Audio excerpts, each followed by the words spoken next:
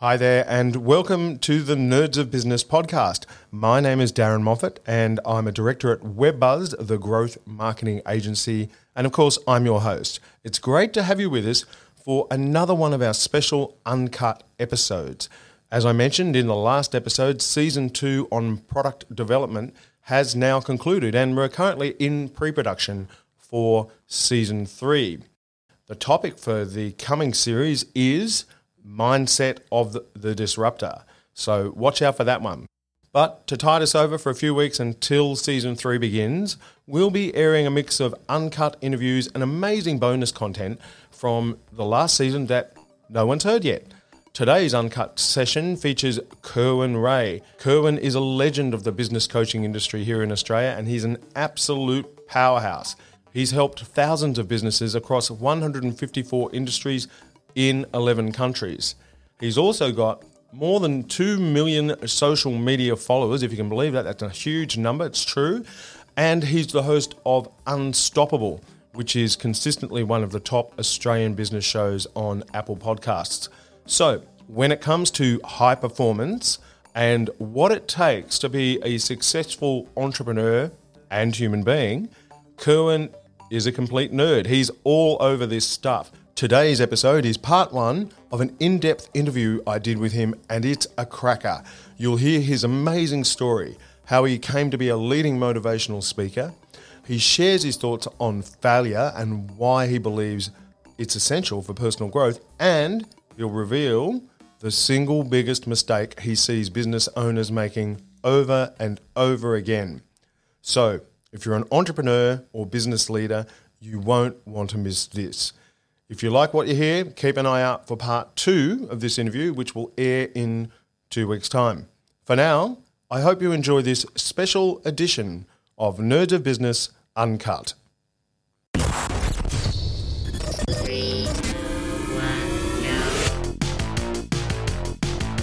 I love data. I love kind of what you can do with data. You need to have systems, you need to have structure. You're going to get chopped to pieces.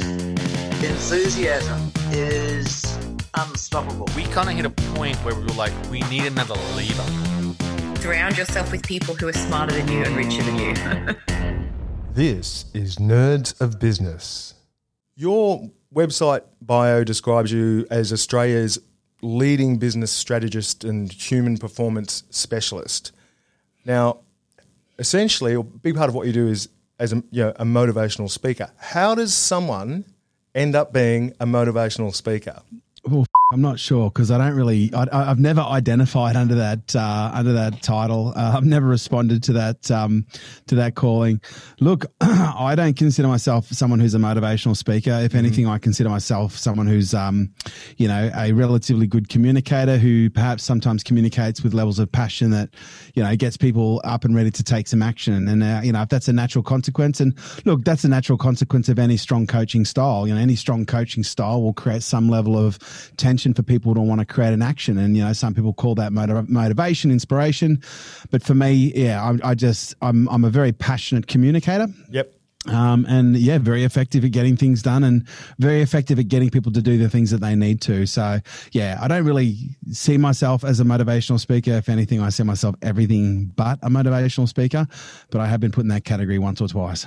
Yeah, well, it's on your Facebook page, but of course you can't really choose that. There's very limited Honestly, options what you can choose on your Facebook page. So, but I mean, maybe share with us very briefly before we get to some other questions, just that journey. I know that you've had a number of businesses over the years. You've been an entrepreneur for 20 years or more.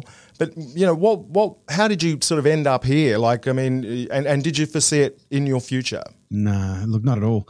Look, I got into business because I worked out, relatively early in life that I wasn't very employable.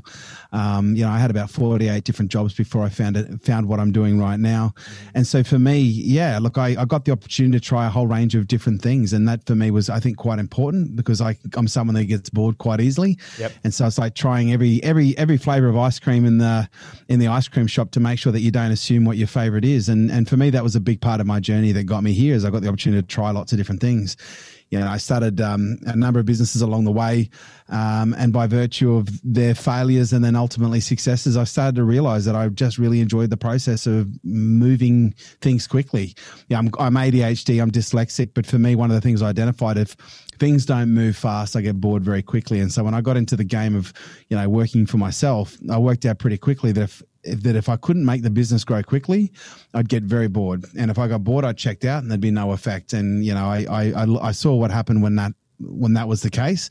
And so for me, I had to pick something that I was a little bit inspired by. And by virtue of business being an environment that is fundamentally affected by our ability to show up and perform, it just seemed like a natural fit for me. And I won't say it was easy. People say to me, oh, you've blown up overnight. And it's like, well, it's only taken me 20 years of hard work to get there, That's always the case, isn't it? Like, people don't see all the time that sort of led to that, all the work behind the scenes, the team, as you've alluded to. You've got a big team now. I learned earlier today you've got a team of 55. I mean, it takes, it's that sort of cliche, if you like, of the swan gliding across the lake, very, very graceful, but there's a lot of furious energy going on under the water there. Under the surface. So, to the point of, getting to where you are now, like, was there a key moment of transformation along the way? I'm guessing there must have been a few moments where you realised, I think I'm in the zone. I think this is what I'm meant to do with the rest of my life. Yeah, look, there's been a number of realization moments. And I guess from a professional perspective, the biggest realization moment that kind of springs to mind, I'd taken some time off. I sold the business in 2005, 2006, and I took a couple of years off. And then when I got back into business after taking 2 years off, I spent all my liquid cash, got to the point where I had no choice but to either sell assets or, do something again. And, I sat on a beach for a couple of days with a notepad and pen and my cat. Sounds unusual, but it's true, to try and identify the things that I really enjoyed to do. And one of the things that I identified that I really enjoyed to do was to educate and speak. But for a long time I had resistance towards that, especially once I came, coming back. And I still remember the very first time that I spoke after taking, 2 years off from business, 2 years off from doing anything. And I came back and I did an event. And I think it was like 2008 or 2008, 2009, end of 2008, actually. And it was only a small event to a group of maybe 40 people. And it was at that point where I realized, because I've been on and off the stage at this point as an educator and a communicator for a number of years. And it was at this point where I got up and I was like, right, okay, this is where I know I'm going to have some significant impact. It was a moment of, I guess you could say, realization, where I was like, okay, I need to find out how to do this. And the strange thing was, I still even remember going, my message, I knew at that time my message was going to evolve significantly. And I even say that today, like I can imagine probably 10 years from now, I'll still be talking about business, but 80% of my message will probably be around human performance and human potential, and that aspect of life. Cool. And obviously a big part of what you just touched on it there, and a big part of what you do is teaching people how to succeed. In your view, is failure necessary? Oh, it's critical. I think most people, the reason a lot of people kind of don't necessarily enjoy the process of business or anything for that matter, but business is a great metaphor, is because of failure. Yep. People look at failure as something that's bad. They look at something as failure. They look at failure as something that is wrong, that shouldn't be happening. And it's, we've got to understand failure serves a very important purpose. It identifies gaps, in skills, knowledge, and experience. And when we can fail consciously and identify what that skill, knowledge, and experience that is missing, failure serves its purpose. The purpose of failure is to identify what's missing, and unfortunately most people are so embarrassed and ashamed and, are trying to avoid their failures, but then when they fail, then not only do they hide them, they don't talk about them, they don't look at them, and in some cases they even lie about them. Yep. And as a result, they become these repetitious cycles of behavior that they can't escape because they're not really taking the lesson from it.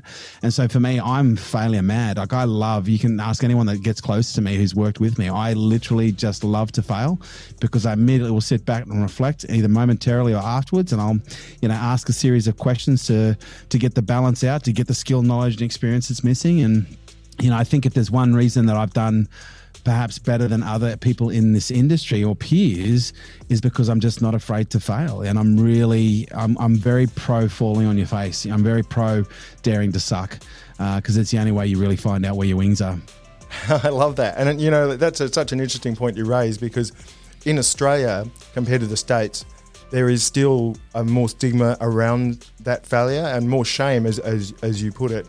Over in America, there's a real culture of startups, failing. Everyone, you're not really an entrepreneur until you've had one or two failures over in America. Yeah. That's very much a culture there. Now, I think that's changing slightly in Australia, but still there is that stigma around failure, which leads me to sort of a related question. I mean, I agree with you. I think failure is necessary in life, but you're teaching success, you're teaching high performance. Is it possible for someone to evolve so far that failure becomes, more or less unnecessary in life? That someone evolves to the point where they become unnecessary, or failure becomes unnecessary? Failure becomes unnecessary.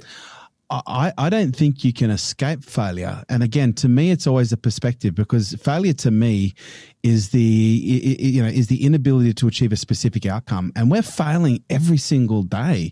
Yep. Sometimes I fail 50 times before I've even made it to the kitchen, because we go to do things that don't necessarily, go the way that we want. I go to pick up my toothbrush, but I knock it and it falls on the floor. What's my relationship with that moment? Do I get frustrated and angry and self-abusive, or I just go, these things happen? I think we never achieve the point where we no longer fail. I think we sometimes achieve the point where our ego becomes so self-inflated that we don't think there's anything else to learn. And I think that's a really dangerous place for anyone to get to the point where they think there's no failure left, because to me, it's like looking at the pursuit of mastery. Understanding the pursuit of mastery is understanding the pursuit of the student. The student never becomes the master. Mastery is never achieved. It's just in the pursuit that the potential is, tasted and realized. And so for me, it's very much along those lines. Yeah. And I mean, I couldn't agree more, but, it's, I think the myth is perpetuated that you can have this perfect life, that you can be this brilliant high achiever, but it's a myth. It doesn't exist. It is a myth, but also the really interesting thing is, obviously we're living in a social age now where there's a lot more documentation of content than ever before. And here's what's really interesting from a marketing perspective. Here's what I've discovered. My audience love watching me fail 100 times more than they love watching me succeed. And it's not because they love seeing me in pain. One of the things I've observed is, yes, people do love drama, but they love observing different responses. They love seeing people fail, but they love seeing a different response, an alternative response. The drama's in the failure, yes, but oh man, he responded differently. Oh, he reacted differently. Wow, that's interesting. And I think that's a really important aspect that a lot of us can really look at now in terms of, how do we make failure actually a mechanism that drives success in our business from a marketing perspective? Well, one of the things we do is we understand that failure is a relative concept. Everyone can relate to it, and the more we can share it, the more relatable we become. And as a result, we become more relatable, build better relationship, potential for greater levels of transaction and commerce. So again, our relationship with failure will determine not only our ability to succeed, effortlessly, but it'll also determine, in some cases, our ability to market in a really human way. How vulnerable and willing are we to talk about the failures that we have and show them to the rest of the world in a way that endears us to our clients and our audience. Yeah, brilliant answer. And of course, that sort of, when people do fail, it's humanizing, isn't it? It shows people that. Yeah. Oh man. And that's the thing. That's why I love to fail. People don't really understand. I love to fail. And it's not because I am self-abusive. It's because I've got to the point now where I spent the first, I'm going to say 20 years of my life, maybe more, losing everything. The only thing I won was the 100 meters and 200 meters sprint. Every single competition, every single fucking report card, every single thing I ever did, I lost. Really? Except for everything, except for athletics. It was the only thing that I was any good at. Ping pong, I would lose. Hopscotch, chess, you name it. I became a crack loser. But here's the key. I became so good at losing that it felt normal. And so when I lost, I didn't get upset. I was just like, oh, that just happens. And then all of a sudden, when I started to develop skills and I started to apply discipline and I started to learn, I started to get better and I started to win. And what was really interesting is winning felt really weird. I started to get triggered I would get close to winning and I'd choke because I didn't know what winning felt like. I knew what losing felt like. I could lose like fucking champion, but winning, man, that was a new concept, right? Oh, right. So okay. I had to learn how to build a relationship with success because I already had a very strong relationship with failure. But as it turns out, as I built my relationship with success, my relationship with failure was so bad that whenever it popped up, it was like, hello, my old friend. I don't resent you. I've lived with you for 20 years. We know each other well. You know what I mean? And so I don't have that polarity, that, you know, that psychological bias towards failure. I welcome it into my life, you know, and I welcome it with my son, with my daughter, you know, with my partner. Whenever any one of us fails, we always talk about it very openly, you know, as a way of everybody being able to take a lesson from it. It sounds really strange, and I know it can even sound cliche, but I'm a failure freak. I just love, like, another perfect example of the way that I study failure. When I first got into skydiving, I had a fear of heights, and so I did 200 skydives in 12 months and cured myself of a fear of heights and gave myself an enormous therapeutic advantage. Oh, I used to spend, when I first got into skydiving, I used to spend easily 2.5 hours a day watching skydive malfunction videos. So I used to watch 2.5 hours a day of people failing skydiving at a very high level, right? At a super high level, like the worst malfunctions, the worst failures, some of them fatal, you know, some of them not fatal, some of them catastrophic. But I used to watch hours and hours and hours. I used to search the internet, and I used to find every single malfunction video I possibly could, and I'd watch it over and over and over and over and over and over and over again, to the point where it didn't scare me. Because when you first watch a malfunction video, and a serious malfunction video, and you're a skydiver, you your pants, because you look at that and they go, oh, that could happen to me. Yeah. But if you watch it 1,000 times, you get to the point where it doesn't affect you anymore. You become desensitized. You become completely desensitized to the failure and the catastrophic nature of failure. Because the reason that failure is so dangerous for most people isn't the failure itself. It's the emotional consequence. It's the stress response to failure. And so by virtue of me spending 2.5 hours a day, fast forward 12 months, I had 2 major malfunctions in one day, which in most cases could have completely ruled me out. One of which, you know, could have been fatal, but by virtue of me constantly watching failures, when the failure happened and I was in the middle of it, I didn't freak out. I didn't lose my shit. I was cool as a motherfucking cucumber, flying 300 and something Ks an hour through the sky. I've got a twisted pile of nylon behind me and ropes that I've got to get rid of quickly, and I didn't lose my shit. I thought very coherently, very clearly, you know, and, you know, short version is I lived. But this is where the lesson is when it comes to failure. You know, by exposing ourselves to failure, we condition ourselves, we desensitize ourselves to it. You know, by removing ourselves, by hiding ourselves from failure, we become sensitized to it. Okay, and so our goal is, how do we desensitize the thing that is going to be a problem? Because this is the thing. Failure is not a probability. It's a guarantee. There's not a probability of failure. There's the expectation. Okay. It's the only thing that's going to really be measurable is how much are you going to fail. You're going to fail heaps. The question's how much, you know, and the sooner you can get to a point where your failure becomes effortless and there's no psychological resistance, there's no psychological abuse, there's no psychological bias, there's just this genuine curiosity. So I fucked that up. Right. Why? Okay. What was the benefit of this? What skills, knowledge, experience did I gain from this? How's this going to make me better, sharper, faster tomorrow than I am today? And that's why, to me, I think the reason that I can do what I do in a whole range of different areas is because I just love to fail. And I'm not afraid of failing publicly. I'm not afraid of failing in front of my team. My team see that firsthand. And whenever I do, you know, I'm in most cases the most humble motherfucker in the room because I love it. And it's where I get my juice from. It's where I learn. Wow. What an answer. Well, you know, I tell you what, you almost had me clapping. You know, that was. I almost felt like I was at one of your events, because that was a really brilliant, inspiring answer. And you know, there's obviously so much that everyone can take from that, and your experience of failure. But on the subject, just to kind of really focus it in for a minute to business owners and entrepreneurs. Okay. I know that you know, these are your people, small, medium-sized businesses in Australia, these are your people, right? What's the single biggest mistake you see business owners making again and again? They don't ask for help. Ah.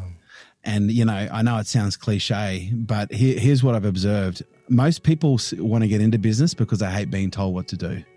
They want a level of autonomy, right? I don't know about you, but that was one of the reasons I was like, I loved the job because I loved a paycheck, but I hated being told what to do, you know? And I think a lot of people hate being told what to do. And so they start a business because they don't want to be told what to do. Yeah. And by virtue of being in that mindset, you don't ask for help because you want to do things your way. And if you've never built a successful business before, chances are you're not going to build a successful business unless you know how to do that. And so if you're trying to build a business and you've never done it before, you've never done it even successfully before, you've got no map, no model, no blueprint, no nothing, I'm pretty sure it would make sense to ask for fucking someone who's done it and go, hey, what did you do? You know, it's like, you know, it's saying, I'm going to run a marathon. And this is like a marathon that most people would never even consider. This is like a marathon of your life. But I've never met anyone that says, I'm going to run a marathon and I'm not going to do any training whatsoever. I'm just going to buy a fucking jersey. I'm going to buy a pair of shorts. I'm going to buy myself a stopwatch and a really good pair of shoes. I'm just going to turn up. And when that gun goes off, I'm going to give it a red hot fucking crack. Now, I'm sure that every now and then there's some stupid mother out there that tries that shit, right? It sounds like an approach I would use, actually. To be quite frank, right? Me too, let's be honest. But we know that's, you know, that is in most cases why people don't finish their marathon, because they started off with the best intentions, but there was no preparation, there was no training, there was no development, you know. And that's where, if you're going to run a marathon, first thing you do, go and Google how to run a marathon. Yep. You know, and you can do the same in business. It's not that difficult, but I think people fall into this false sense of security that they experience what I call this uninformed optimism, where they become absolutely intoxicated with their optimism, that they think that anything is possible, that the world is their oyster, and it's not until something happens that they have a realization about it, and they go, holy f***, this is harder than it looks, you know, and it is. And I don't think a lot of people realize when a business goes down, there is a whole range of consequences. There are familiar consequences. There are psychological consequences. There are community consequences, you know, mental health consequences, school choices, food choices, housing choices, consequences. And so for me, whenever someone comes to me and goes, oh, I'm thinking about getting into business, I'm like, dude, you need to know what you're getting yourself into. You know, first of all, 98%, you know, about 1.6% of businesses that start today will survive and be going in 10 years' time. So the chances of you living for 10 years is minute, right? And minute. You're like, you got more luck, you know, coming back as a bike seat. You know, the chances of survival are just minute, and the chances of being successful, they're even smaller. You know, it's on average, it takes 7 to 10 years to build $1 million business, but of the businesses that survive the 10 years, it is about less than 1%, maybe 2 if you're lucky, that actually will even crack the $1 million mark. Yeah. So you got to ask yourself the question, am I cut out to be a business owner? Because not everybody is cut out to be a business owner. Some people are cut out to be a really good number 2. You know, and this is a mistake that I see people ask, is not only they don't ask for help, but a mistake they make is they don't ask for help, but they actually get into something that is not designed for who they are. They don't have the risk profile. They don't have the stress profile. They don't have the physiological, the biological, because some people, as you know, mate, you've been around this game long enough to know, don't deal with stress really well. Yep. And no matter how much you try and condition them, it's just not something that they are willing to learn how to adapt to. And they are people that just shouldn't run businesses. You know, business is stressful. It's chaotic. Things go wrong. And as by virtue, and that's why I treat business like I treat business no different than I would treat a military mission. No different to the way I would treat a sporting objective, and whether it's a solo sport or a team sport, you know, the same is true. Our goal is to be able to perform at a very high level, you know, and the way that we perform at very high levels is learning how to mitigate the response to stress and pressure that is created in the situations that we know we're going to encounter. If you're going to be a high level professional athlete, you know you're going to encounter high stress situations. If you're going to be a military operative, active, you know, especially special operations, you know you're going to be exposed to, you know, high stress, high pressure situations. As an entrepreneur, by virtue of being an entrepreneur, you're choosing a profession that's going to expose you to high stress, high pressure situations. Not avoid them, it's going to expose you to them. But if you expose yourself to these things intelligently, you can actually build stress muscles. You know, and much like I can with whether it be a military or a sports or an entrepreneur, I can take the same concepts that special operations use and I can teach them to a sports professional. I can take the same concepts that a sports professional uses and I can teach them to a military operative. And I can take those same concepts that both a professional athlete and a professional military high-level special operative can use, and I can teach them to a business owner. Now you've got a weaponized entrepreneur, because you've now got someone who is what I refer to as a professional athlete. And business, and I think we may have even said this earlier, like I don't understand why entrepreneurship isn't considered a sport. You know, we consider video games are sport. Everything has a scoreboard, but we don't consider entrepreneur a sport. Well, why not? It's just our game is more like a marathon. My game isn't measured over 20 laps, of the shopping center. My goal is measured over 20 years of performance or 10 years of performance. The only difference between me and an e-gaming or an e-sporting person is, I'm competing in most cases for longer periods of time. But for those people who are in business who are professional entrepreneurs, you're a professional athlete. So my question to you is, as a professional athlete, how much time do you spend training? How much time do you spend resting? How much time do you spend in active recovery and passive recovery to ensure that when you do compete, you can actually compete like a professional would at a very high level? Because if we don't take care of self, if we don't treat itself, we become amateurs. And what amateurs do, they just show up and hope for the best in most cases. Well, that's a compelling pitch. I mean, I agree with pretty much all of that. You're preaching to the converted here, but and I think that's a great message for all business owners. You need to make that investment in yourself. You need coaching, or you need a mentor. You need some sort of help. As you say, most people won't ask for help. What are your thoughts very quickly, Kuan? I mean, do you think we should even teach some of this in school? How would, think back to your 10 or 12-year-old self, if you were in school and someone had have said, okay, we're going to do a term on what it's like to run a business and be an entrepreneur. Do you think that might have really connected with you at that point? Oh, look, to be honest, I'm not sure. I'd say probably so, because I did start my first business at 13, and voids breed values, and I didn't have a lot of money growing up, and so that was what I valued. Yep. I got into entrepreneurship based on this belief that making more money would make me feel better, which was its own journey. But yeah, 100%. I think this should be taught in school. Because when you look at the practicality of most academic education or academic downloads, it's just not practical anymore. We are not training kids in school to leave with practical skills, expertise, and knowledge that is setting them up for the world that we're living in right now. The education that most kids are getting right now is setting them up for the world that existed 100 years ago. And we need to change that. And entrepreneurship is the future, as far as I'm concerned, of independence, not just at an individual, at a community level, but also when it comes internationally, multinationally. Forget about globalization. I'm more into the individualization of globalization. How do we all become, more geared as entrepreneurs to become self-sufficient as individuals and as a whole, as individuals and as a family, as a community, as a state, as a country, as a world.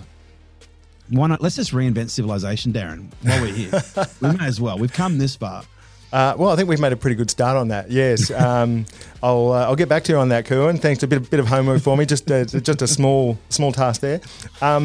So, I mean, this is a related question, to what you were just talking about. Your vision, what we should all be striving for, and when it comes to your key value proposition to SMEs, to small and medium-sized business, it's help with not just business, but actually mastering life, and you talk, as you have today, a bit about high performance, and you coaching high performance, not just in business, but in humans, right?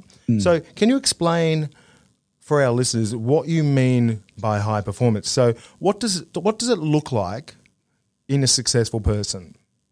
High performance to me is being able to access the resources to competently and coherently, complete a task or a range of processes in, situations or circumstances that most people couldn't do.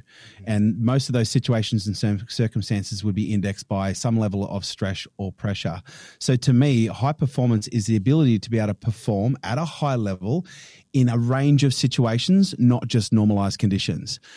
Anyone can perform, anyone can be personally developed when it's 28 degrees and there's dolphins off the starboard. But what I want to know is, how do you navigate? How do you lead when you're on the edge of a cyclone, in the middle of a cyclone, in the eye of a cyclone? Because that's where the truth really lies when it comes to performance. And so, when you look at the difference, it makes a difference with us, because we've created one of the most powerful coaching networks, business coaching networks anywhere in the world. K2 Elite, we've got about 1 in 2, 1 in 3 of our clients will 2x to 10x in their first 12 months, 18 months with us. And these aren't small businesses, 1 to 50 mil, some startups as well, some 300 millers as well, some big gorillas. But it's a huge proportion of our client base will accelerate their businesses very quickly. And don't get me wrong, our business processes are some of the best in the world. Like, we draw on military, all ranges of military, entrepreneurship, tech, we bring it all together. But the thing that we do differently that not many people can do because they don't have the experience or the expertise is we actually focus on life performance. So we focus on how do you perform as an individual, as a human being? How do you develop way of life strategies so you're a better human being? Because if you can develop way of life strategies so that you become a better human being, okay, you're healthier, happier, think clearly, you're smarter. Guess what? As a natural consequence, you're going to be a better parent. Okay. As a natural consequence, you're going to be a better partner. As a natural consequence, you're going to be a better leader. As a natural consequence, you're going to be a better entrepreneur, a better CEO. And so for me, I think a lot of people look at business as a context sport, and it's not. You know, if you want to look at performance is a 360-degree equation. It's not something you do here. It's something you do everywhere. And if you're just doing it here, then to me, you're not. You don't understand what really performance is. Performance to me, isn't a magnifying glass. It's a perspective. It's a way of life. It's not something you use to magnify. Okay, although that's what most people do. They develop performance talents that they can magnify in the area of tennis. That they can magnify in the area of business. That they can magnify in the area of mathematics. But imagine if you have way of life strategies that enable you to magnify your potential in every situation, and to me, that's what it's all about, and that's why our clients, it's hilarious. We just recently had a gala award where we handed out about 20 awards for clients at 2X and 10X. And, whenever anyone got up on stage, I'd always say, I just can't believe the impact that this training community has had on my family. Our relationships are better than they've ever been. We've lost weight. Oh, and by the way, we've made an extra $15 million. And it's an afterthought. You know what I mean? Because when you focus on performance as way of life strategies, you start to realize cause and effect. If there are certain things that I do, as a natural consequence, there are certain things that happen. It's very predictable. And I play the game of consequence. What are the things that if I do them consistently, as a natural consequence, I get what I want? And that for me is a big part of this game. Wow. Yeah, well, that's there's so much in there. There's so much to unpack. I've got a bunch more questions, but I would just like to touch on one thing you said there, and that is, in terms of that focus, sometimes people just tend to focus that high performance in one area of their life. And what are your thoughts on this question or proposition? Do you think that those people are more likely to have problems down the track, sort of wider life, if they're putting everything into work or business or career and it's doing well? If all of your attention goes into business, in most cases, health and relationships start to suffer. Yeah. If all of your energy goes into relationships, in most cases, health and business will suffer. If all of your energy goes into health, relationships and business. So it's not like life is a game of spinning plates. Okay. And we're never going to get perfect balance, but here's what we can do. We can understand that at the center of every single one of these orbits, okay, the centerpiece is me. And the more I work on me, the more I develop me, the better I function. Because and this is the thing, and I don't think a lot of people realize this, Darren. I say this all the time, and it's a joke. We literally, you, me, every other human being on this planet that's listening to this right now, every single one person that can hear this touching their earlobes, we are $1 trillion piece of biotech. That's what we're worth. Like if someone could replicate us right now, we are $1 trillion modestly in biotech. And most people are walking around like they treat themselves the value of a plastic shopping bag. And when you start to understand the capabilities of the body, the brain, the networking, the programmatic aspect of what it is that we have, we literally, there's only one thing missing. The only thing that was missing is no one actually gave us a user's manual. We have $1 trillion piece of biotechnology that we're gifted from birth, okay, that we just think is biological, but it's technological. It has technology way beyond the scope of what we understand, okay, but no one actually gave us a user's manual to how to optimize, the system. And you're old enough to remember. Do you remember The Greatest American Hero? I do. Oh, wow. That's, okay, so you will love this. This is something that you can relate to. I love that show, and I love it more in hindsight because I still remember the very first episode. The dude's driving through the desert. His car breaks down. The saucer comes up, beams him up, gives him the package with the Superman suit and the instructions to save the world. Yeah. And then he goes beam down to Earth, and he's walking back to his car, and the instructions fall out. He gets back home. He unpacks his Superman suit, puts it on. He's like, well, how the does this thing work? He goes, and then he flies through the roof, hits cars, billboards, and the whole series was about him learning how to use this incredible power that had been bestowed upon him because he lost the user's manual. And I honestly feel like that was one of the greatest metaphors for humanity. Like we literally are trillion-dollar pieces of biotechnology with the most incredible potentials and capabilities, both at a Newtonian and a quantum level, and we have no understanding of what's even possible. But when we start to scratch the surface, when we start to explore, man, it's interesting what we can do, what our capabilities are when you start to think like a $1 trillion piece of biotech and not think, like a $30 hammer. I love your analogies. Some of those they're going on the bar wall. That's some great quotes there.